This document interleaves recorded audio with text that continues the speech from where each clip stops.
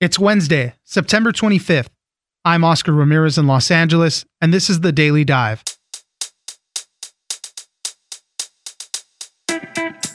House Speaker Nancy Pelosi has ordered a formal impeachment inquiry against Donald Trump.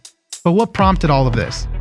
A controversy about a phone call that President Trump had with the Ukrainian president about investigating Joe Biden and his son in exchange for military aid.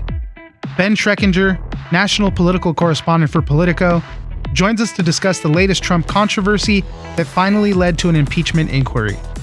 Next, Carmen Blandon Tarleton is possibly facing another face transplant. 12 years after the attack that left her disfigured, and 6 years after getting a face transplant, Carmen's immune system is rejecting her face. She is now faced with two possibilities: get another transplant, but if the tissue fails rapidly, she might have to return to the disfigurement of her original face. Alex Horton, reporter for The Washington Post, joins us for more. Finally, there are a lot of reasons why couples combine their finances, and a lot of reasons why it can be difficult too. Some fear a loss of control of their own money, others are nervous about how their partner manages money. Cheryl Winokur Monk, contributor to the Wall Street Journal, joins us for when my money and your money becomes our money. It's news without the noise. Let's dive in. For the past several months, we have been investigating in our committees and litigating in the courts, so the House can gather all the relevant facts and consider whether to exercise its full Article I powers, including a constitutional power of the utmost gravity, approval of articles of impeachment. Joining us now is Ben Schreckinger, national political correspondent for Politico. Thanks for joining us, Ben. Thanks so much for having me. There's a big controversy brewing for President Trump and Joe Biden. The president's July 25th conversation with the Ukrainian president, which was flagged by a whistleblower, has sparked competing accusations between Republicans and Democrats about exactly what's going on. Democrats want to know whether President Trump pressured the Ukrainian president to investigate Joe Biden and his son, Hunter Biden. President Trump claims that the issue here is Biden and his son and what they were doing, their dealings in the Ukraine a few years ago.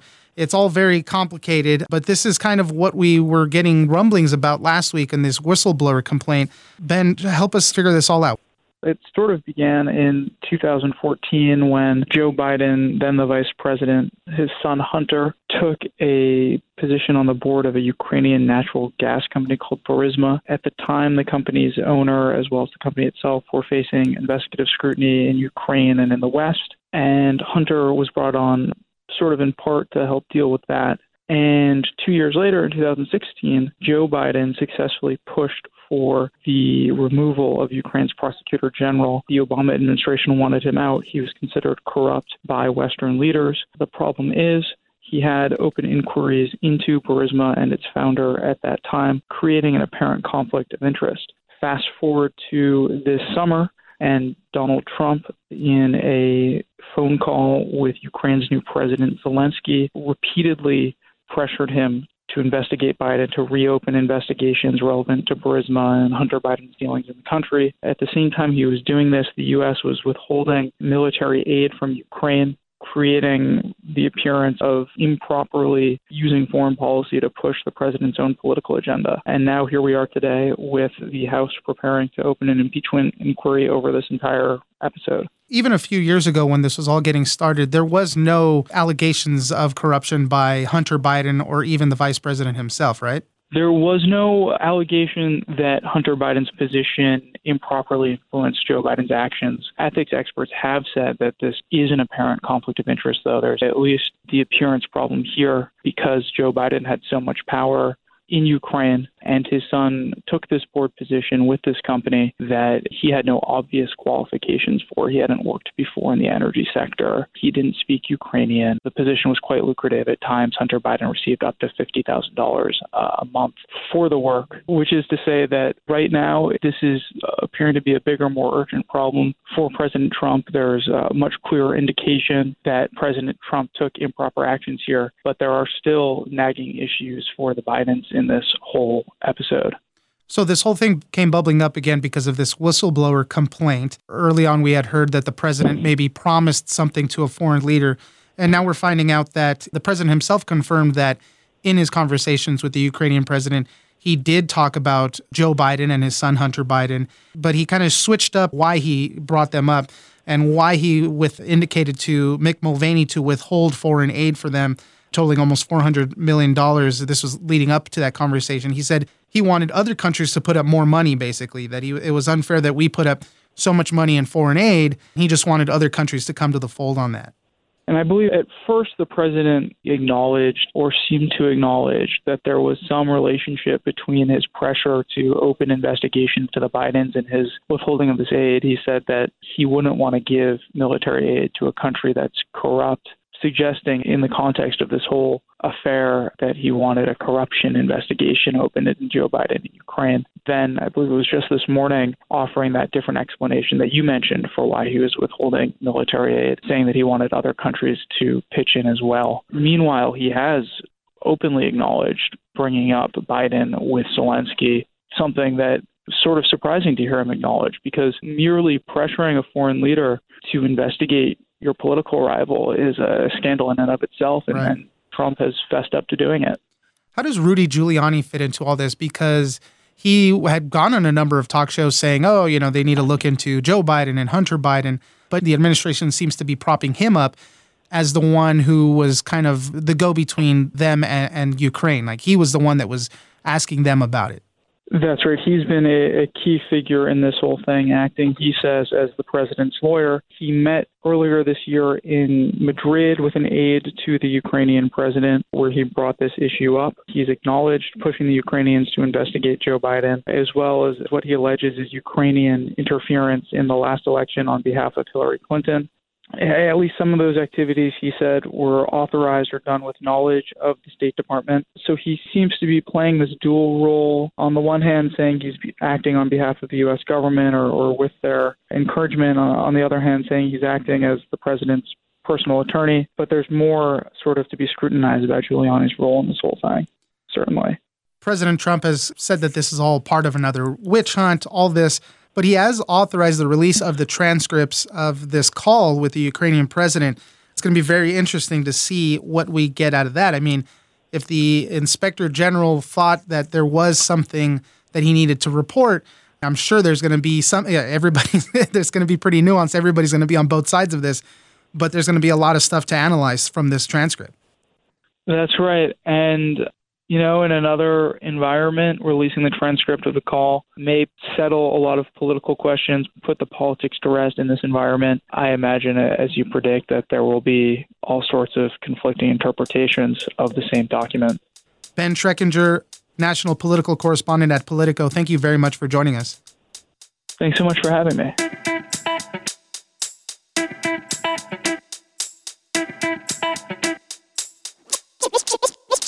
I didn't know whether my physical pain would ever ease. I spent my days sitting on the couch, listening to TV. This was no life. If it never improved, what was the point? Joining us now is Alex Horton, reporter for The Washington Post. Thanks for joining us, Alex. Thanks for having me, Oscar. We're going to be talking about Carmen Blandon Tarleton. She got a face transplant in 2013, and for some time, everything looked really good. Her life has changed because of it. Now, unfortunately, her body seems to be rejecting the transplant. Alex, tell us a little bit more about this story. So this is pretty common when it comes to transplanted organs. If you have a transplanted kidney or a heart or lungs, there will be complications, and doctors have always warned that your organs have a new limited shelf life. They're not going to last 30 or 40 years whenever you go. And skin isn't different. And in Carmen's case, the places where her new face was attached, it's starting to decay and die, and her blood vessels are closing up entirely. So it's one of those cases where her face is essentially shutting down and her immune system's attacking it for it. So it's really a race against time to either get a new face, a third one, or to return to her disfigured face underneath all that, which, she has said she really doesn't want to do. Yeah, we've been doing organ transplants for quite some time, but this field, the face transplant, is still very, very new. About 40 patients worldwide have received face transplants, 15 in the United States. As you mentioned, even regular transplants that were done routinely now, kidneys, hearts, lungs, they don't last very long. And so this is all new territory. And one of Carmen's worst fears is actually going back to her old disfigured face before she got the transplant. And part of it is they have to evaluate her to see if they could even do this all over again.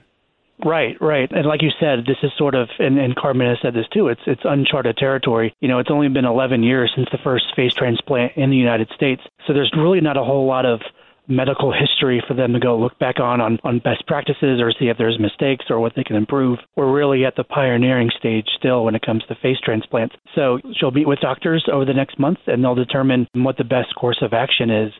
It's really heartbreaking for her because after going through all that trauma with her estranged husband in this attack in the first place and finding her footing in the world, she has to kind of go back to almost square one and relearn how to have another face again. Right. As a grandmother, when you have other things to focus on, that can be really draining. Take us back to what happened to her initially with her estranged husband and how she got these injuries in the first place. In 2007, while she was in Vermont, there was a confrontation with her and her estranged husband, and he attacked her with a baseball bat, and he poured lye on her face and other parts of her body, and it ended up burning 80% of her and also essentially blinding her as well. She was completely blind in one eye, and the other one was legally blind. He was sent to prison, and he died recently from medical complications there. But that has left her with a lifetime of ailments and challenges. She had a synthetic cornea put in a few years ago, and that too has failed. So, she has sort of retrograded in another way, which is her vision. And, that's how she was able to gain or regain some of her independence by going to the laundromat and going to the store, playing her instruments, and that too has been taken away from her. Yeah, I think she's applied for a guide dog now, and we'll see how that ends up working out. But yeah, it's just a very interesting look. And famously, we all remember the videos and the pictures of when it happened, when she first got the face transplant. And, it was a medical miracle at that time. And it's just tough that this is happening to her all over again. I think they say that they're going to evaluate her for about a month before they determine if she can get a new face transplant. Right. And it's a reminder that pain and trauma endures. She has been very open about what the attack did to her and the challenges she's had to overcome. But, when the news cameras go away and the reporters go out the door, she still has to live her life full of these challenges. So it's just another reminder that even though she's improved her life greatly since the attack, every day is a difficult challenge for her. Yeah. And improving her life that much, she definitely attributes it to that face transplant. She doesn't want to go back. So we'll keep following on this story and see what develops. Alex Horton, reporter for The Washington Post, thank you very much for joining us. Thanks for having me, Oscar.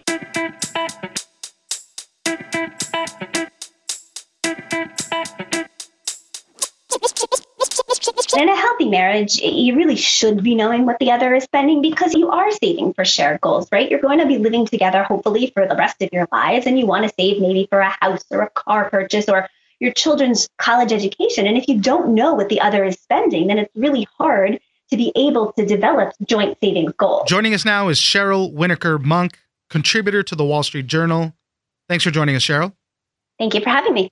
We're going to be talking about when my money and your money becomes our money. This is when couples are combining their finances, and there's a lot of different reasons for doing it. There's a lot of reasons for maybe not doing it, but it can be pretty difficult. It can be kind of jarring psychologically, and there's a lot of adjustment that has to go along with this. Cheryl, tell us a little bit about this. So couples have all sorts of reasons for wanting to merge their finances. Sometimes it's really just, it's very complicated to, especially once they have children, to keep the finances separate. And sometimes it's just a matter of they don't want to feel like roommates anymore. Yeah, that could be a big one, especially when everybody's making their own money. We have to pay rent together. We have to do all these shared financial things that we have to pay together. And if you're just dividing it up, yeah, you can definitely feel like roommates more so than spouses.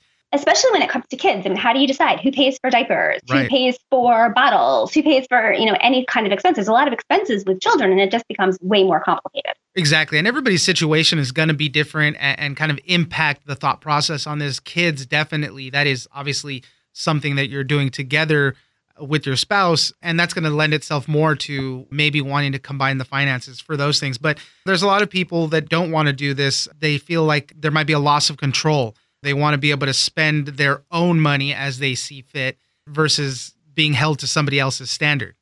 This can happen a lot with people, especially if they've been financially on their own for a number of years, and they're used to kind of doing things their way. They're not used to having to answer to anybody. And I think that's a big fear, that all of a sudden they'll have to answer to somebody. Well, why did you spend that on that? Or what about this purchase? Right. And nobody really wants that feeling of having to be checked up on. And that's a big fear for many people. Yeah, there's a lot of interesting aspects to this. Myself, I've been married now for about 4 years, and my wife and I went through this very same conversation. We want to save up for a house, and we have a bunch of shared goals, obviously. Should we combine our finances? We haven't done it just yet. We just kind of had the discussion, and then we just stopped. I don't know if we lost interest in the conversation or not, but it just never happened. But we started noticing a lot in our different spending practices. She is a great saver, but she's also a big spender. Myself, I'm a lot more frugal. I don't like to spend on a lot of different things, and I save moderately. So we just kind of, this difference in our spending practices was another thing that was difficult to square away when we wanted to combine the finances. Right. And that definitely is a showstopper for some couples. But the thing is if you really put everything on the table and you say, you do spreadsheets or on paper, however you're comfortable, and you work with your finances and you show what you're spending and what you're saving, what each of you is doing individually, then you might be able to develop a joint plan that works for both of you. There are ways to have checks and balances so neither of you feels like you're exerting control over the other. Each of you has the freedom within the limits you set for each other to make this kind of combination work. So experts suggest a part of this is track the expenditures and savings and look at each other's statements and whatnot to see what they're spending on, how they're spending, how often. Might be one of those things where people don't want to be so open. Maybe they don't want you to see what they're spending their money on. It could be, but in a healthy marriage, you really should be knowing what the other is spending because you are saving for shared goals, right? You're going to be living together, hopefully, for the rest of your lives, and you want to save maybe for a house or a car purchase or your children's college education. And if you don't know what the other is spending, then it's really hard to be able to develop joint savings goals. So this exercise, even if you don't want to combine your finances, it can actually be really eye-opening. Yeah, when I did this with my wife, we looked at it. Mine was mostly food purchases, so not so much there. Let's talk about fun money and kind of this discretionary account, things for our own personal enjoyment, not necessarily something that has to be thrown into a joint account. Sure. Some people really like the idea of just having their own money, however much it is, $100 a month, $50 a month, $200 a month, whatever that is, just to know that they don't have to feel like they're asking permission from a spouse to go buy a candy bar, or maybe the wife wants to buy the husband a gift and doesn't really want him to know how much she spends on it, or the other way around. Or the husband wants to go out for a drink with friends after work and doesn't want to feel like he has to account to his wife for every penny. That's where this kind of fun spending money can come into play. What do experts say are some of the top lines on how to get a handle on this and how to start that process? It's really a matter of opening the conversations and really being aware of, number one, your spending and savings patterns, each individually. And number two, being very open and honest about your goals and your fears as well. Because it's not just about the money. It's about your feelings about money. It's about your shared experiences with money or your individual experiences with money. There's a whole psychological aspect that comes along with this. And so the more open you can be with your spouse about your feelings and about what maybe is holding you up from being completely on board with this, or some of the reasons that you think it's so important, the more honest and open you can be and have good lines of communication, the easier the process will be. Yeah, I mean, it's such an important issue. We always hear constantly about relationships going awry because of money issues, things like that, and lack of communication over it. So it's just important to open that line, be very forthcoming with your goals and everything, so you can get on the same page and help it not become an issue. Exactly. Cheryl Winokur-Monk, contributor to the Wall Street Journal, thank you very much for joining us. Thank you for having me. I really enjoyed the time.